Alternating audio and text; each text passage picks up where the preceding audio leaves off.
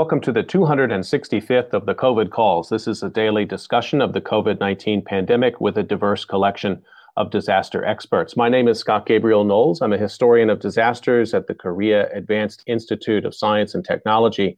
I'm coming to you live from Daejeon, South Korea. Today is a discussion of the Asian diaspora in the COVID crisis with Woo-jae Kim and Jinri Kim. Just a reminder, you can catch COVID calls live most weekdays at 5:30 p.m. Eastern Time, as well as many Fridays at 5:30 p.m. Korea time on YouTube. Just go to the COVID Calls YouTube channel to watch. You can hear COVID calls anytime recorded as podcasts on Spotify, iTunes, Podbean, or anywhere you get podcasts. You can also keep up with COVID calls via Twitter using the handle @USOFDisaster or @COVID calls. Please help spread the word and send suggestions for future guests and future topics. Please feel free to suggest yourself as a future guest. As of today, April 23rd, 2021, there are 3,071,834 deaths from COVID-19 globally. That's according to the Johns Hopkins University Coronavirus Resource Center. The death toll in South Korea right now stands at 1,808 lives lost from COVID-19. In France, 102,164 people have died from COVID-19. As a way to bring some humanity to the numbers, I've been reading a life story or a story of advocacy for those impacted by the pandemic, and I'd like to continue that now. The headline is, "Death Tolls Show France's Immigrants Hardest Hit by COVID-19 Study Finds." This was written by Anne Deandra Luarn and published on July 17, 2020 on infomigrants.net.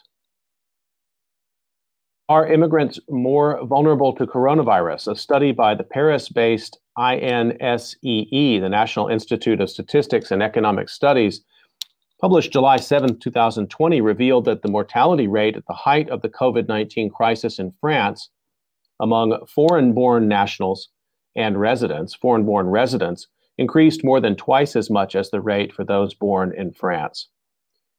In the early days of the pandemic in March and April of 2020, 129,000 people died from all causes compared to 102,800 at the same time last year, an increase of 25% attributed to the pandemic. At the same time, deaths of foreign-borns rose from 22% in 2019 to 48% in 2020. The high death rate among these groups can be explained in part by the fact that immigrant populations in France tend to settle in poorer, more densely populated areas, especially in the Paris metropolitan area of Île-de-France, home to impoverished banlieues or suburbs. For people born in France and living in a densely populated commune, deaths between March 1st and April 30th of 2020 increased by 39% compared to the same period in 2019, the study noted. This rate jumped by 76% for North Africans and 158% for sub-Saharan Africans because of their overrepresentation in this type of municipality in Île-de-France as in other regions, the study found. The case of the northern Parisian suburb of Seine-Saint-Denis, where many immigrants live in underprivileged neighborhoods, perfectly illustrates the trend. The mortality rate between spring of 2019 and 20 increased by 95% among people born in France, but by 191% for those from North Africa, and a massive 368% for those born in sub-Saharan Africa. The collection of so-called ethnic statistics is prohibited in France since the French Republic is officially colorblind, refusing to categorize or count people by race or ethnicity. It may, however, be authorized on a case-by-case basis, particularly for scientific purposes such as the study carried out by INSEE. Minority rights activists have long believed that the absence of ethnic statistics has made the French state blind to the problem of racism and discrimination. Counting evidence from the United States, Britain, and Canada pointing to greater COVID-19 mortality risks for non-white groups increased pressure on French researchers to do the same. While the study pointing to high death rates among their foreign-born parents suggests that minorities, especially from sub-Saharan African groups, were disproportionately affected by the pandemic, it shed no light on the situation among French-born children of immigrants. The researchers, though, the use of available data showed valuable findings. France doesn't do ethnic racial statistics, but we have the country of birth, said Sylvie Lemonez, head of INSEE's Department of Demographic Studies. That is already very, very illuminating.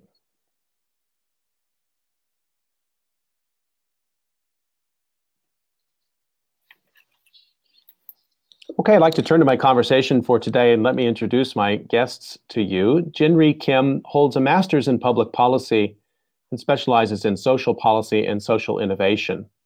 She's a foreign research correspondent at the Korea Institute for Health and Social Affairs, writes articles on France's social policy issues in the journal Global Social Security Review.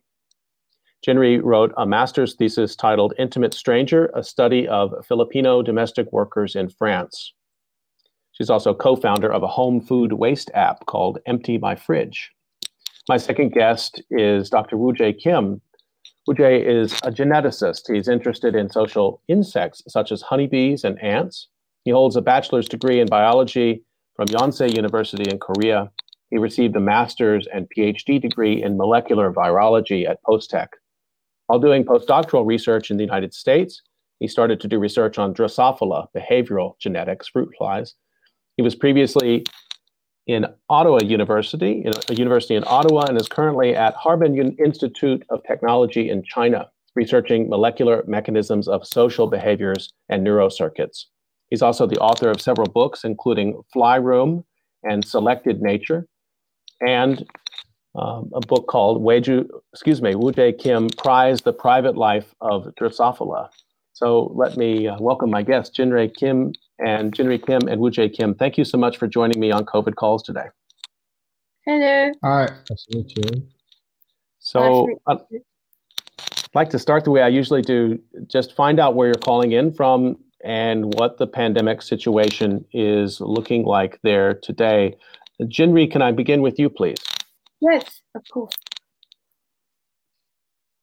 Oh, yeah. So now actually I am in South Korea. I arrived here last 9th of April, and now I'm doing the mandatory quarantine that every people who come to Korea have to do. And otherwise, I live in Paris, and the situation of Paris about COVID is not improving very well. So as you already mentioned, there are 100,000 deaths. They passed 100,000 deaths like almost a week ago, and they're doing third lockdown. So when I was in Paris, we were doing third lockdown. It wasn't as strict as last two lockdown that we did last year, but shops and restaurants are closed. Yeah. Did you have access to vaccination there in Paris? Is that something that people are able to do at this time? Well, actually, they did start vaccination last December, 27th of December 2020. But they had lots of trouble because vaccination was very slow at the beginning, and lots of criticism about organization of vaccination happened. But when I checked out the statistic, April 18th, now 18% of the population received at least one dose of COVID-19 vaccine. But I would say that actually one of the reasons what is really tricky about France is that France is one of the most vaccine skeptical countries in the world. Actually, according to the recent survey, 42% of French people answered that they would not take the vaccine, and 21% were unsure about whether to have it. So I would say that it's not only about the organization of vaccination, but it's also that people are quite reluctant to get vaccinated, which is slowing down the rollout of vaccination in France compared to the other European countries.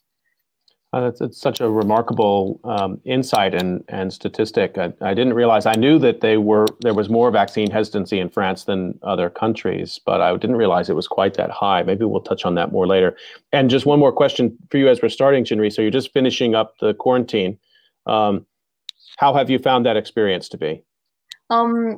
Well, actually, I didn't find it very complicated because of I think it's because of my personality that I am very home person. I like to stay at home, but the thing is that I also did lockdown twice already in France, which was quite strict last year. So of course, during the lockdown, you can go out to go to supermarkets, but during the quarantine, you can't really go out. But I think um, it's not as complicated as people might think. And I'm also quite excited because, as I already mentioned, in France now shops and restaurants are all closed. But tomorrow I will be able to go to restaurant or go to cafes. So, I think this quarantine is actually worth it for me to respect. Yeah. Okay, well, thank you for sharing that, and enjoy your freedom tomorrow, and welcome back to South Korea. Woo-jae, let me turn to you now. Same question. Where are you calling from, and what's the pandemic situation there? So I'm in Harbin. China is the northeast side of the China, and yeah, here if you walk the street, about 60 to 70% people don't wear the mask. Means that we are now free from the COVID. So people eat together, and all the restaurants open, so you can go anywhere inside the China. And so if you come inside the China, then you will feel that there's no corona, COVID-19. So this is maybe the only country like that. And actually, when the COVID-19 started last year, about February and March, I was in Korea and in Daejeon, in the same place like Scott in the KRIBB as the invited scientist. And I was supposed to work from the March or the August in Harbin, but I had to delay the starting date because of the COVID-19. So I waited about 9 months to come here. And during that time, I went to Canada because my wife and daughter lives there. So I went to Canada and I experienced the Canada quarantine. And I come back to Korea, so I experienced the Korean quarantine. And to come to China, I had to be in a hotel for 28 days. So I know 3 countries for quarantine days. So, but yeah, I was okay. I was like Jilly, so I like at home. So quarantine for me was very happy days. So I watched the drama. I just read some papers. Yeah, I was okay. Except the food. Except the food. The food in the Chinese hotel was not that good. So yeah, except that I was okay. I had a previous COVID Calls episode where I had guests who were able to talk about the experience comparing South Korea and China. Aram Jong was my guest for that, and Yeonsil Kang, as well as Hilda Vanderbilt, who was a colleague of mine in the United States, and she described her situation in Europe where there was no quarantine. It was sort of like a self-enforced kind of self-monitoring kind of thing, and that compared to the South Korean and the Chinese case. Couldn't it be more different? Can it just, if you wouldn't mind saying just a little bit more, Woo-jae, what was the Canadian quarantine like? So Canadian quarantine is not strict. So they just let you go home, and it's up to you. You just be there 14 days, and they just don't want you go out, but nobody watch you. They just call every day like 3 to 4 p.m., but that's it. So they don't have any app. They have app, but they don't use it. But Korean quarantine is very strict. You cannot go out. Yeah. When I did the quarantine here with my family, and the daily temperature checks They're not messing around with that. Yeah. If you don't get that in on time, you're going to get a message. They're going to want that information. So I found that very interesting. Well, fascinating to hear those reports from both of you. Thanks a lot for that. Our topic today is we're going to be talking about some of the difficult issues. I've talked with other guests on COVID calls about anti-Asian violence and bias that has emerged around the world in the context of this pandemic. And I'd like to start actually, Woo-jae, in addition to being a scientist, you're a very prolific writer, and you wrote a opinion piece which I found in the Hankyoreh newspaper here in South Korea. You published this on April 6th under the headline, "Again, Yellow Peril." I'm just going to read a quote from it and ask you why you wrote this piece. You wrote, "No politician is going to defend racist violations of human rights at a surface level. But when a society has been thrown into disorder by war or plague, state authorities may always opt to use racism as a means of staying in power." That's a strong statement, and it's a really brilliant opinion piece, and I hope people will read it, and I'll share it again on Twitter. Why did you write this opinion piece? Okay, so before I wrote the column, there was an accident in the United States. One Caucasian male killed a lot of Asian women. I forgot which state. It was Georgia. I don't know, Atlanta something. So after that, I saw that, and I heard a lot of the news, and I heard a lot of the report from my friend too. They said when they go out nowadays, especially Asians, they feel something weird. Before it's quite different from before COVID-19. So they feel danger, in the United States when they go out. Even someone who lives in New York, she's told me that she's now feels safe during this pandemic. So, and my wife lives in Ottawa, the capital of Canada. And then my wife, she was worrying too, this Asian hate. So I was searching some papers and news, and then I found Jilly's paper, published last year or something. So I was very surprised that she described all the historical perspective of this yellow peril. So actually, frankly speaking, I didn't know that the word yellow peril before I read the Jilly's paper. Then after I read the Jilly's paper, I studied by myself about this historical, very interesting phenomena. And I realized that it connected to the eugenics like Nazis and things like that, right? And I'm a geneticist, so I'm very interested in the history of the eugenics too, because that was tragedy in humankind. So I connected, so I made a column. And I personally very angry about this phenomenon because this is not fault of Asian.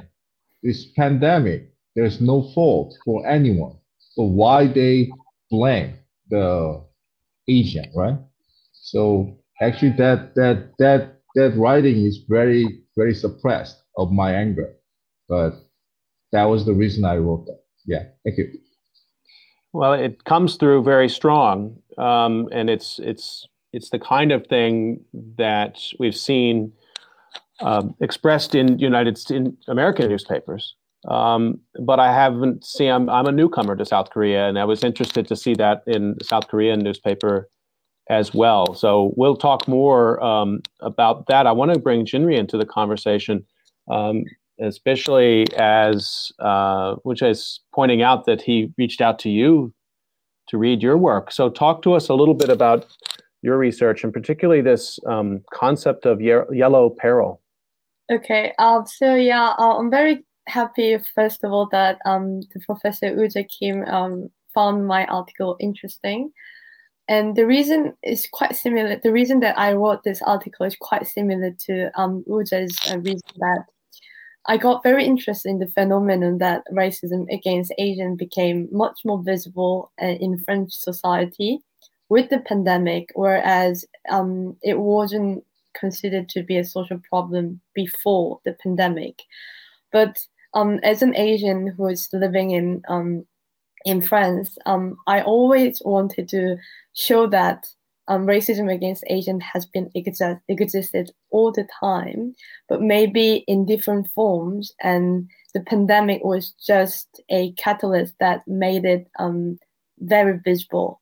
So I wanted to understand the reason why racism against Asian was so vandalized in the society.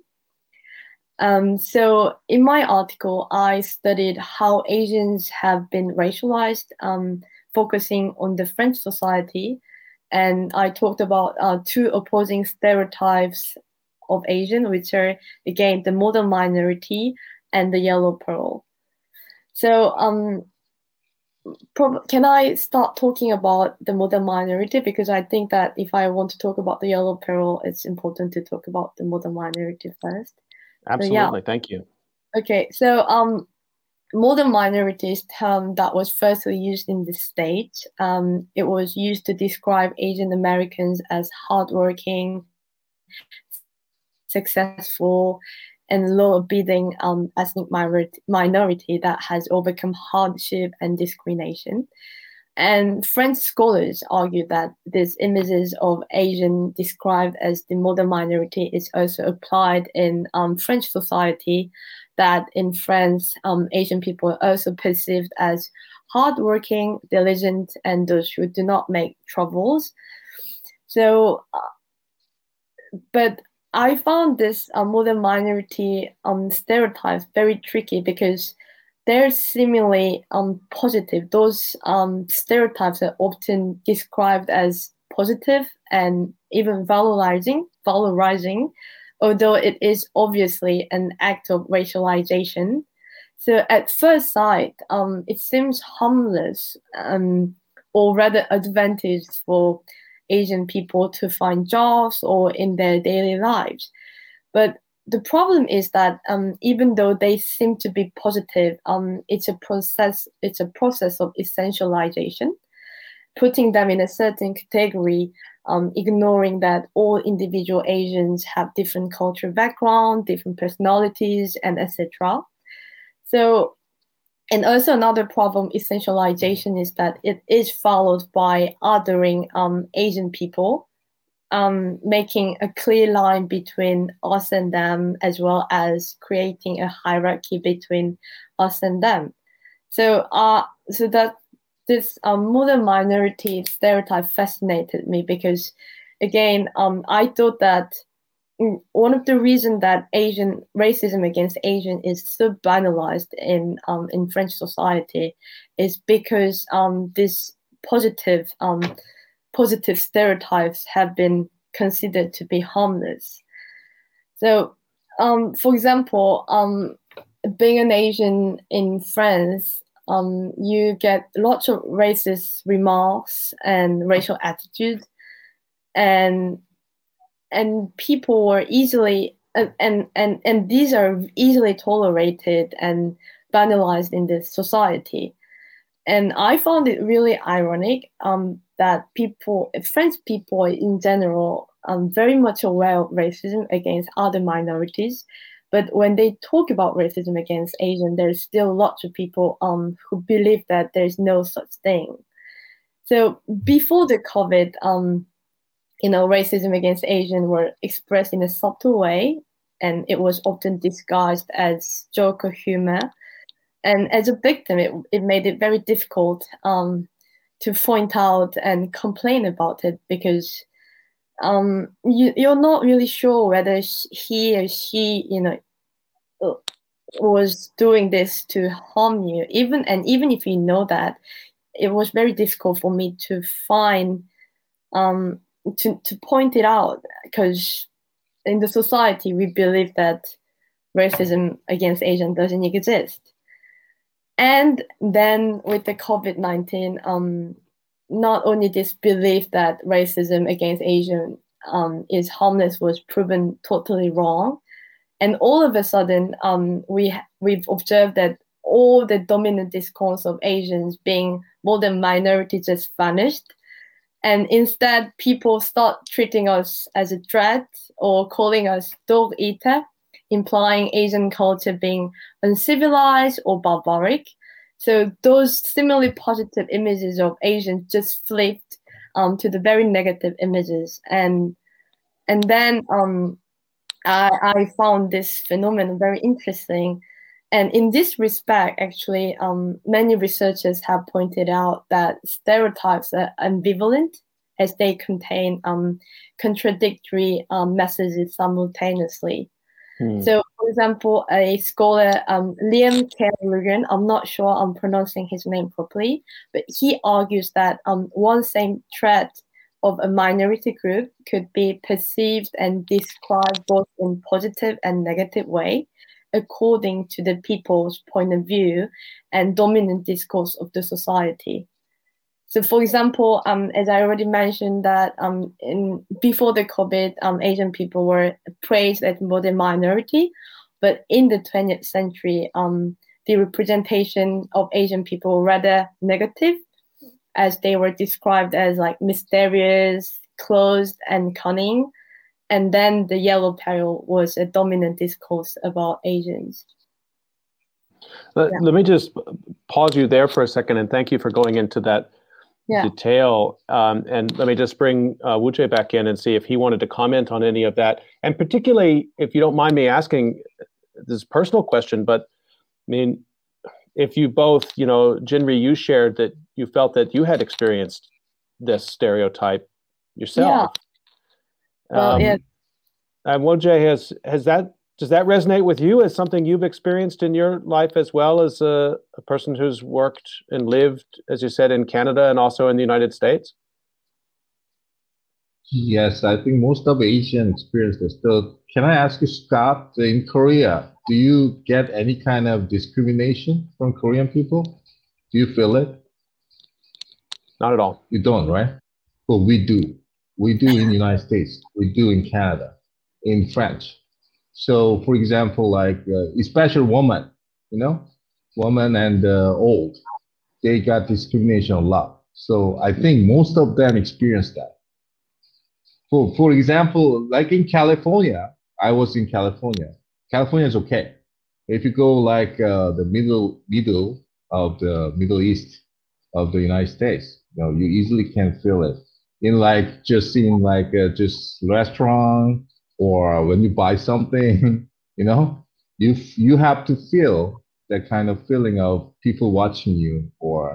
And my wife, after COVID-19, when she went to Costco, she heard twice that the Chinese go back to your country, even she was Korean, So one thing I want to point out the Geely thing is this Asian parrot this time is very specialized to China, not the other country. Yeah, they believe that this COVID-19 started from Wuhan, right? So that is true. So they blame China for that.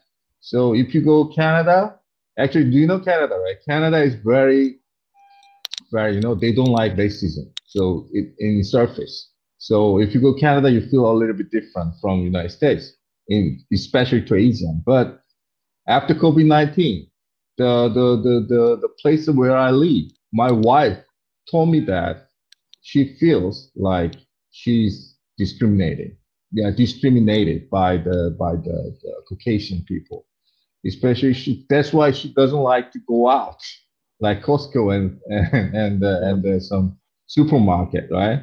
And this is especially very cruel to Asian women and the old people.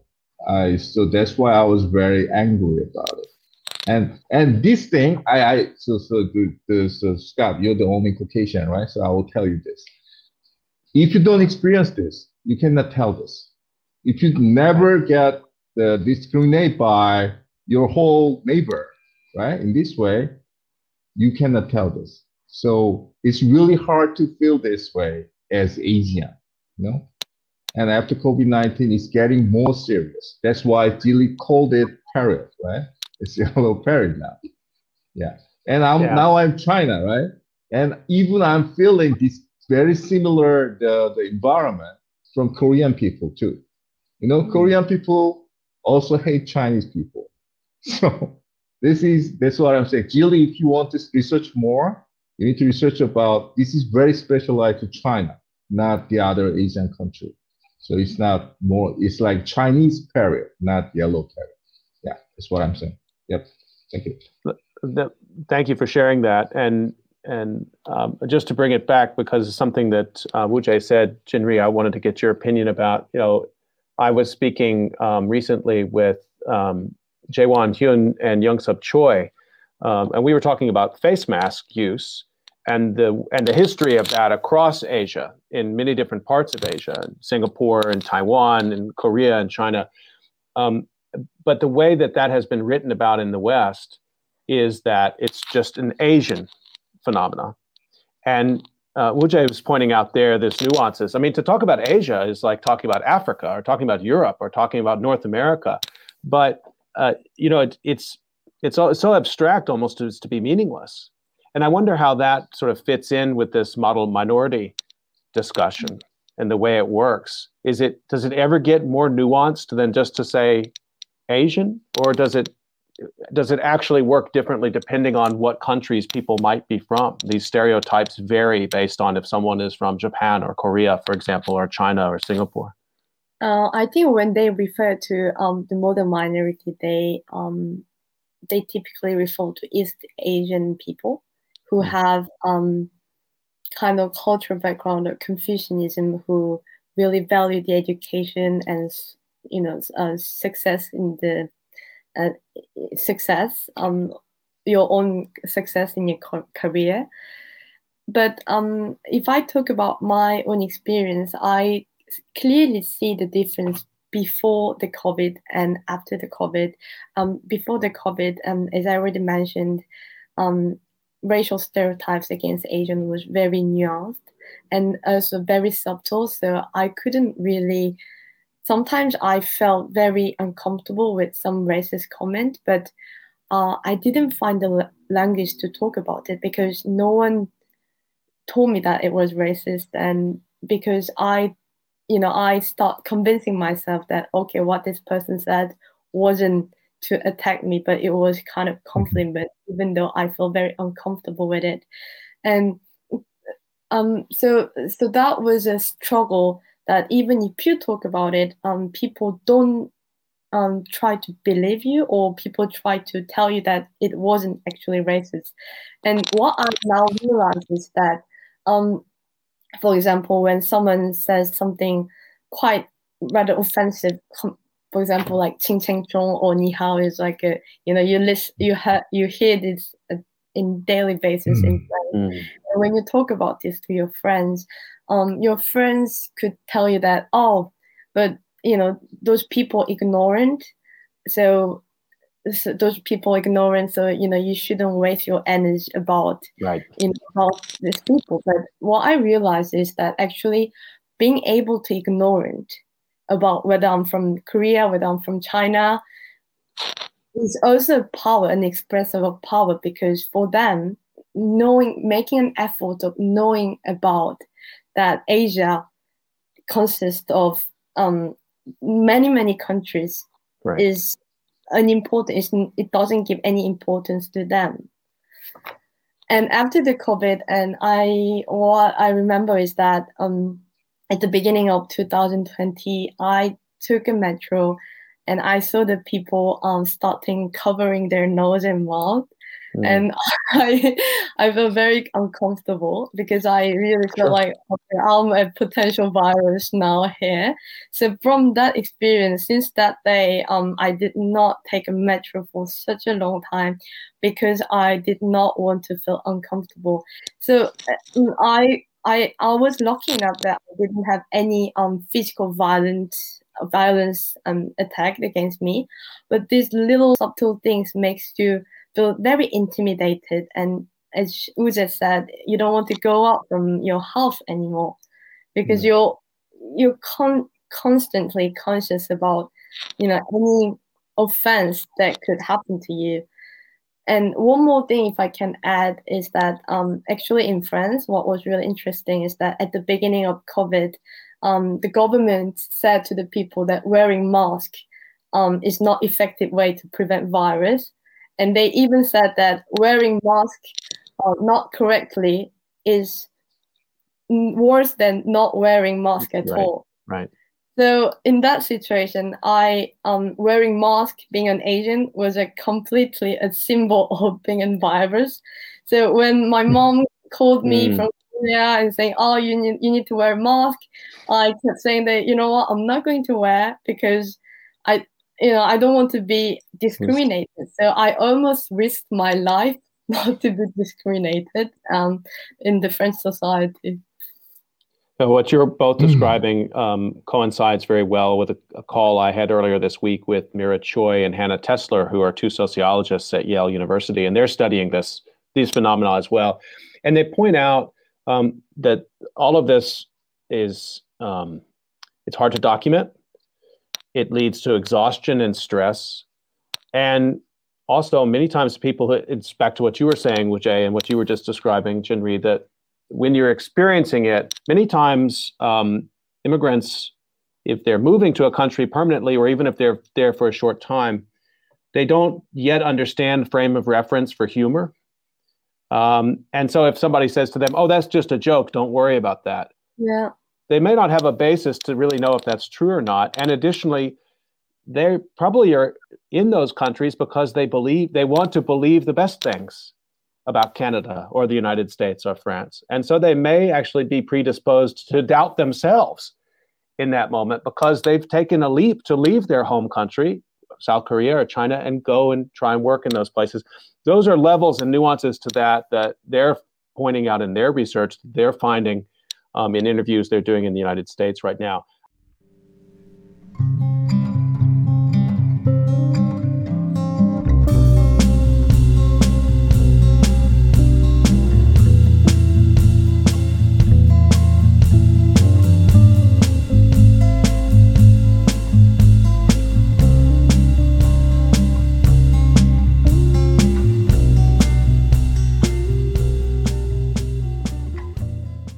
I just want to remind folks you're listening to COVID Calls, and I'm talking to Woo-jae Kim and Jinri Kim today about racism and bias against the Asians in the Asian diaspora in COVID. We should turn our conversation now to talk a bit more about this yellow peril concept. It's central to the opinion piece that Woo-jae wrote and also to your research, Jinri. Let me ask you first if you'd say a little bit more about this historical grounding, and then Woo-jae, I'll bring you back in. Okay, so I think I started from introducing a modern minority.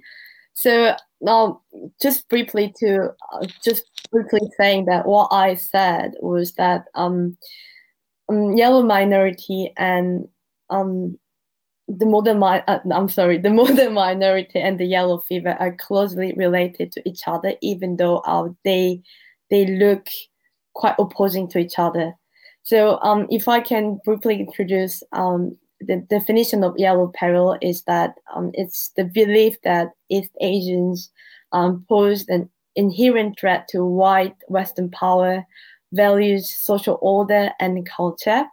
And this term yellow peril was firstly used by Emperor Wilhelm II of Germany in 1895, when Europe witnessed Japan's advanced military capacity and economic progress as they won Sino-Japanese War and Russo-Japanese War. So they feared Japan becoming a dominant power, overtaking white European nations. But this yellow peril myth has been reproduced in Western media continuously, even when the dominant discourse of Asian was the modern minority. And in the 2000s, with China gaining more and more power in the global economy and politics, the yellow fever discourse started appearing more often. Since I'm living in France, I studied about the French case that actually in 2015, there was a cover of the magazine called Fluide Glacial. They put the illustration of China occupying Paris with the title Yellow Peril. What if it's already too late? So I prepared the illustration to share with you guys that.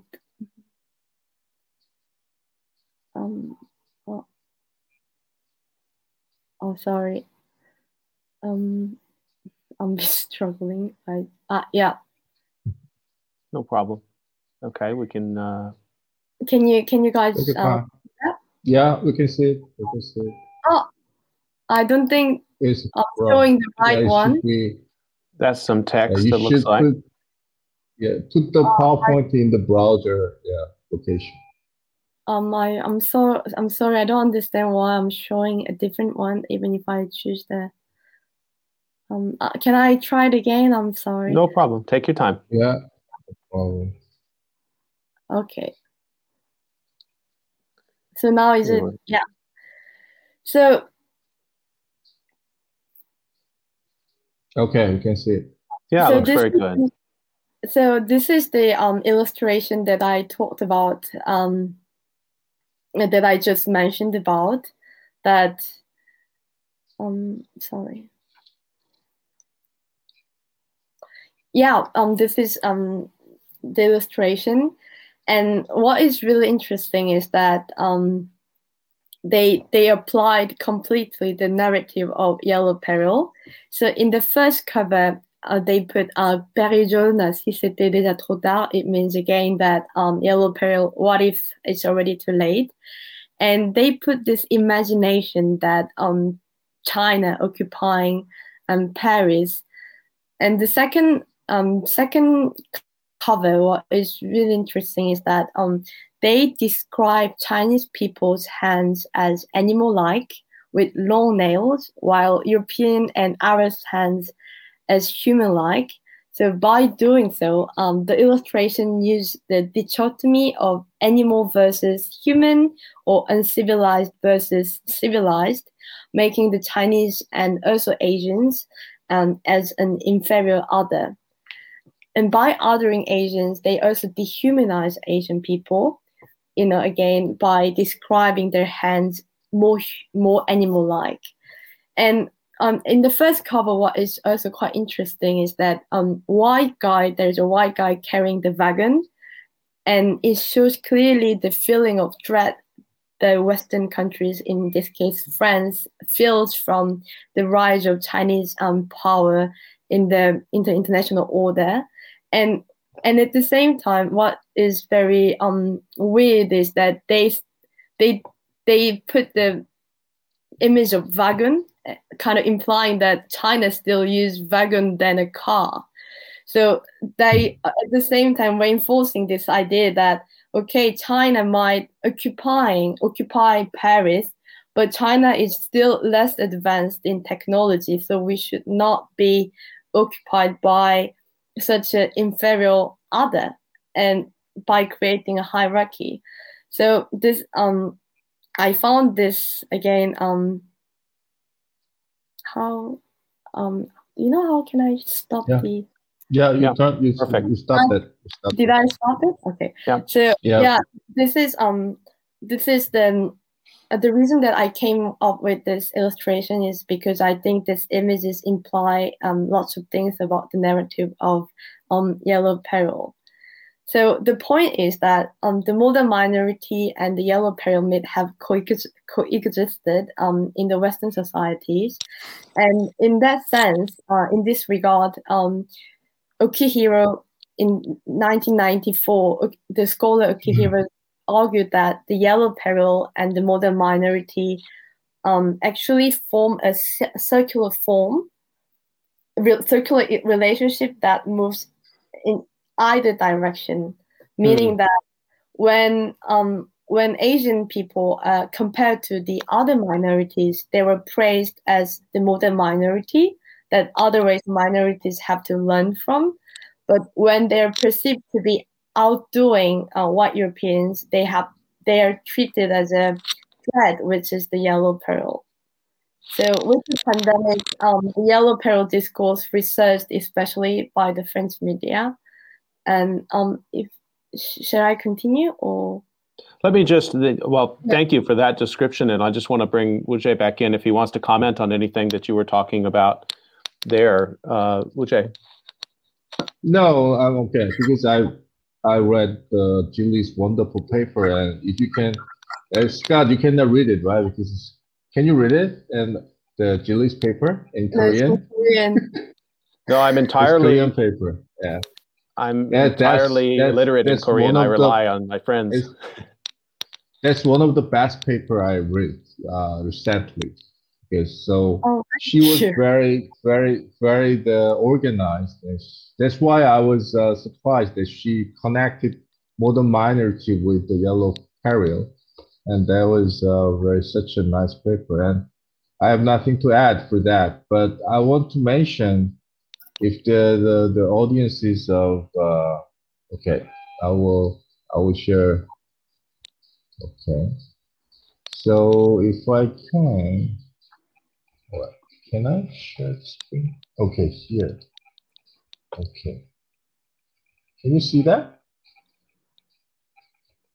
No. We're not seeing anything. Okay. Oh, no, that's fine. That's fine. Maybe it made me complicated. So I was just trying to show the one of the picture that Wilhelm II ordered to painter. Yeah. Right. There's very symbolic picture of the yellow peril. That they afraid of the dragon with the Buddha. And if you think about that, what I want to mention is when you talk about yellow peril, this COVID pandemic, is that it's different. There's a little bit of different because in 1985 it was against Japan because they was afraid of Japan rule the other Western country. And now it's China. And very clearly you can see that Chinese science, technology, and their economy is growing up very fast. So a lot of Western country, I mean the political leaders and also a lot of economical leaders, they're afraid of it. But they also cooperate with China, right? Because all the factories in China.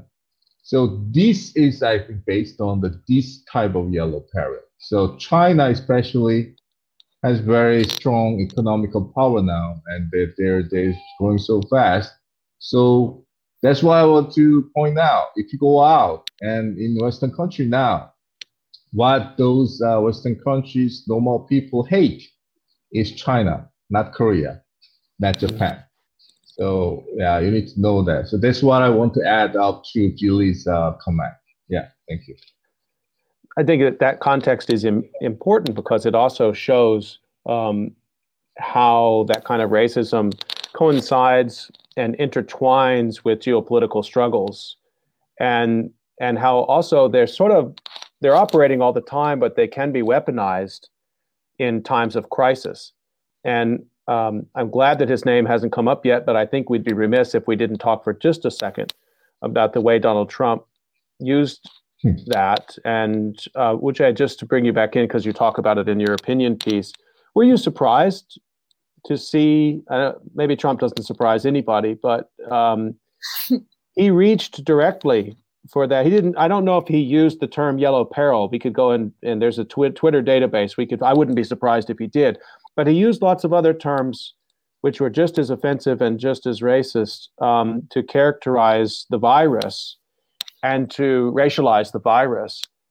I don't know if you found that surprising at all, Wujie. No. Even I have a lot of Chinese friends now. Even this Chinese friend not surprised anymore by Trump because he used the term the Wuhan virus, Chinese virus. He tweeted a lot, right? So, and if you want to feel the responses against Donald Trump by Chinese, and you should come to China. The all age of the Chinese people just laugh at him. So he's not they think that why USA people elect those very low profile and not qualified politicians as a president, right? But that's democracy too, right? But whatever, Trump made this serious. That's true. COVID-19 itself started this, but Donald Trump, United States president, made this serious. So that's why the normal people like the Caucasian male think that they can kill the Asian woman. How they can get that kind of courage, right? Because even the president do that. Why cannot do that, right? So I don't understand. This is I don't think this is not just cultural problem anymore. This is political problem. It includes the Biden, the government too. They need to be very strict and they need to do something for this, okay? Because even France, this problem is happening. I was very surprised actually. France, everybody know that France is where the French Revolution happened, and that's the country of the human right. Everybody know it that way. But when I saw that picture from Gilles paper, I was so shocked. I showed it to my wife actually, because that was very shocked. And Gilles told that explained that is the animal, but it's not Gilles. That the right picture is zombie. Their painter described the Chinese people as zombie. They are dominating the Paris. Okay, so it reminds me of the Charlie Hebdo. I don't know whether my pronunciation is right. Charlie Hebdo shows some Mohammed, right? The picture, and they someone just terror, right? Yeah. Yeah. Actually, you go ahead. Yeah. But just to follow up quickly, Jinri, to what Wujie was just saying, certainly the politics of Trump and the politics of Macron are different. At least, certainly the rhetorical styles are different. But have there been strong denunciations in France of anti-Asian bias at this time among top political leaders? I'm sorry, I missed the question. There was a problem with audio. Can you repeat again? Yeah, has Macron or anyone in the government in France been outspoken about sort of calling out this sort of anti-Asian bias? I was pleased to see that when Biden made a major speech a couple of weeks ago after the murders in Atlanta, Georgia, and he was pretty unequivocal that this was an issue. And just as Wujie said, he says it's a moral issue, it's a political issue, and we're going to stop it. Now, that was a 180-degree turn in terms of what Trump was doing. How has this been handled in political speech in France? Well, I would say that when it comes to the exacerbation of racism against Asians, French government showed no action. Of course, it's way better than what Trump has done, but Macron only talked about racism against Asians during his speech for the Lunar New Year, but we were very happy, probably pleased that he mentioned about the problem of racism against Asians. But other than that, he did not do any specific action that could, help Asian community to be less discriminated. And what was also interesting is that even when the violence reached the peak, there wasn't really any reaction from the governmental level or from the politician, even those politicians who are very well known for very much engaged in being very much engaged in racism and any sort of racism. They did not mention about racism against Asian. And I would say that this shows clearly the level of awareness of racism against Asians in the French society. Let me ask you a follow-up question to that. Jinri, let me ask you first. Do you see any evidence so what we've been describing is the racism and violence experienced by Asians living in other parts of the world? Have you seen that provoke discussions within, for example, South Korea or within China about racism within those countries? In other words, to look inward and ask those hard questions about human rights and racism at home. Yeah. Well, what I have read is that I've read several articles talking about racism in South Korea, especially towards Chinese immigrant and migrant workers, and etc. during the COVID-19. But as you just said that what is quite interesting in Korea is that with the pandemic, xenophobia against China and racism against especially Chinese people got worsened, and um, um, I'm not. I've seen articles talking about it, but I'm not sure that the public opinion is is about let's be careful of let's be careful of not being racist against others. I'm not very sure about it, so I would like to ask Uje what he thinks about it.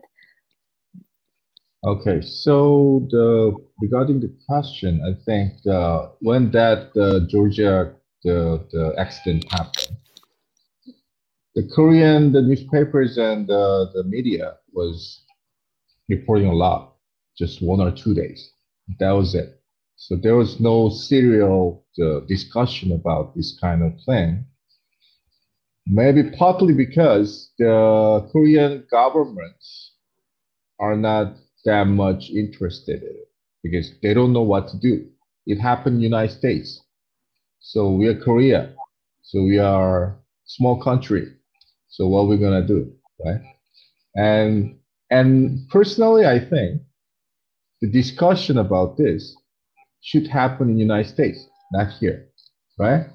A lot of Asian people and Asian governments, when those kinds of accidents happen in the United States, they don't know what to do because United States is a very strong country. Yep. And we criticize it in public. Maybe politicians think it's kind of attack to United States. So they don't want to publicize it. And Korean people, they don't discuss about it. You know why? Because we all know that was there long before, but it's just making serious now, right? So we think, and my parents and my friends thinking that kind of thing will go calm down after COVID-19. That's why we are impatient now. And I'm not telling that this is kind of Asian culture, but I think that people are thinking in that way. All right, that is serious. But United States have guns, always have a racism, right? Trump gone. So there's this reason, right? That Donald Trump gone. So people think, all right, that happened, but it will go down. That's why people are not making this as a like very serious problem. But I think United States government and then a lot of politicians there should discuss about it very seriously, but they will not, I guess. Why? Because this kind of yellow peril and the cultural Asian hate maybe help them to to rule the people because they can use it in some way to control people, right? So actually, if you think about Yellow Peril 1895, that was started by politicians, right? So in this time, no politicians can do this, right? But I don't know the Western political leaders what they think. Who knows? They might be happy for this in below the behind the curtain. Who knows, right? So I'm thinking that this is not just cultural thing by people, normal people. I think political leaders is very responsible for this, but they are ignoring this. So they need to do something. That's what I want to say. Yeah, thank you. Just a reminder, you're listening to COVID Calls. I'm talking to Woo-jae Kim and also Jinri Kim today. And we're almost up on time, but I did want to ask one more question. And Woo-jae, I'm going to ask you this first. It's my experience that people who take the time to enter the public sphere and write an opinion piece or write a thesis or go on a podcast and talk about these things, They do them out of a sense of seriousness that there is a possibility for change and that learning is possible. Now, I'm not going to force you to accept that position if that's not how you feel, but I am curious, Wujie, what do you think may be possible at this time in terms of addressing? I mean, we're having this conversation, so we're raising these issues, we're confronting them. What do you see as a possibility for change in this moment so that the next time we have a pandemic, a virus isn't once again weaponized as a racist tool? Okay, so this is like a climate change, the same. So the normal people like you and me, what we can do, I can do this kind of thing. I'm a writer, so I write, right? I now hope that society can be changed by their writing, but it's rarely happened. So political leaders are responsible for this. Just Joe Biden, Xi Jinping should meet, right, for world peace. Okay, everybody know now this is very getting serious, right? And when they don't meet, if they don't meet, this kind of yellow peril will not stop. It will continue. Right? So nothing we can do. But we need to hope from Western political leaders and East Asian political leaders do something. But you saw that for 1 year, how the political leaders are stupid on this COVID-19 prevention. They only think about not the people. They think about something else. If you see the vaccine war between EU and England now, it's stupid, right? So world is not idealistically working as we wish. But we need to hope and we need to push them to work together. But Scott, as like you, I don't have any solution, but I keep writing. That's it. All right, thank you.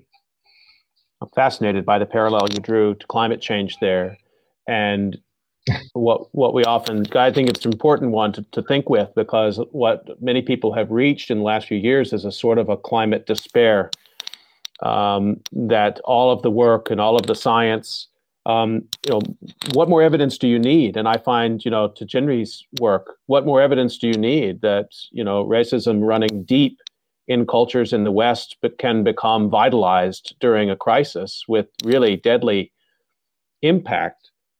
And yet, as you said, you're a writer and you're still writing. You're a speaker and you're still speaking.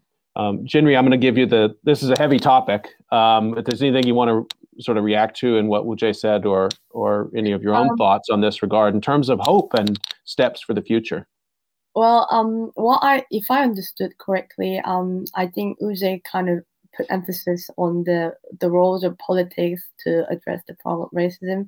But in that regard, I believe more in micro actions and also like the roles of the individuals. So I think the best way to break the cycle of people get stigmatized due to virus is just to raise awareness of racism at the societal level. So I believe that even if the politicians try to do politics, with the hate, if the level of awareness about racism is high in a certain society, that they will be more immune to any type of hate, even during the pandemic. And I do actually believe that there is a progress in the society. For example, when it comes to anti-Asian racism in France, when I searched about the public opinion of the illustration that I shared with you guys, the cover of Fluide Glacial,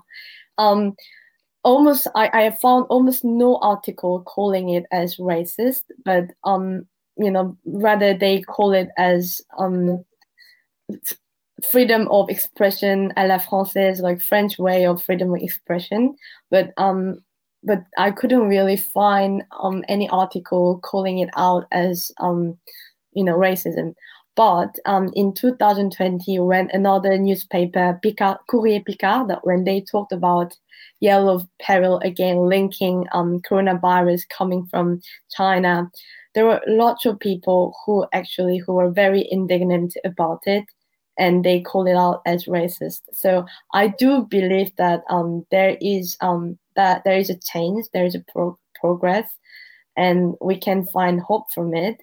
And in this regard, lastly, I hope that the violence against Asian, that we've witnessed so far these days will be an occasion for the people to reflect on racism against Asians, which has long been minimized and neglected. Yeah. Just a reminder, you've been listening to COVID Calls, and you can catch COVID Calls every weekday, 5:30 p.m. Eastern Time. And on Fridays, you can catch it at 5:30 p.m. Korea time. Please join me next week. All of next week, we'll be speaking about obituaries in the COVID era, writing about life and death. And I'll be interviewing a number of different journalists, starting with Chris Majerian from the Los Angeles Times on Monday, 5:30 p.m. Eastern Time. So please do join me for that. And I want to thank my guests today, Woo-jae Kim and Jinri Kim. Thanks for the wisdom you've shared and for this really frank and important conversation. Really appreciate it. Thank you. Thank you. Stay healthy, everyone. I'll see you Monday, 5:30 p.m. Eastern Time.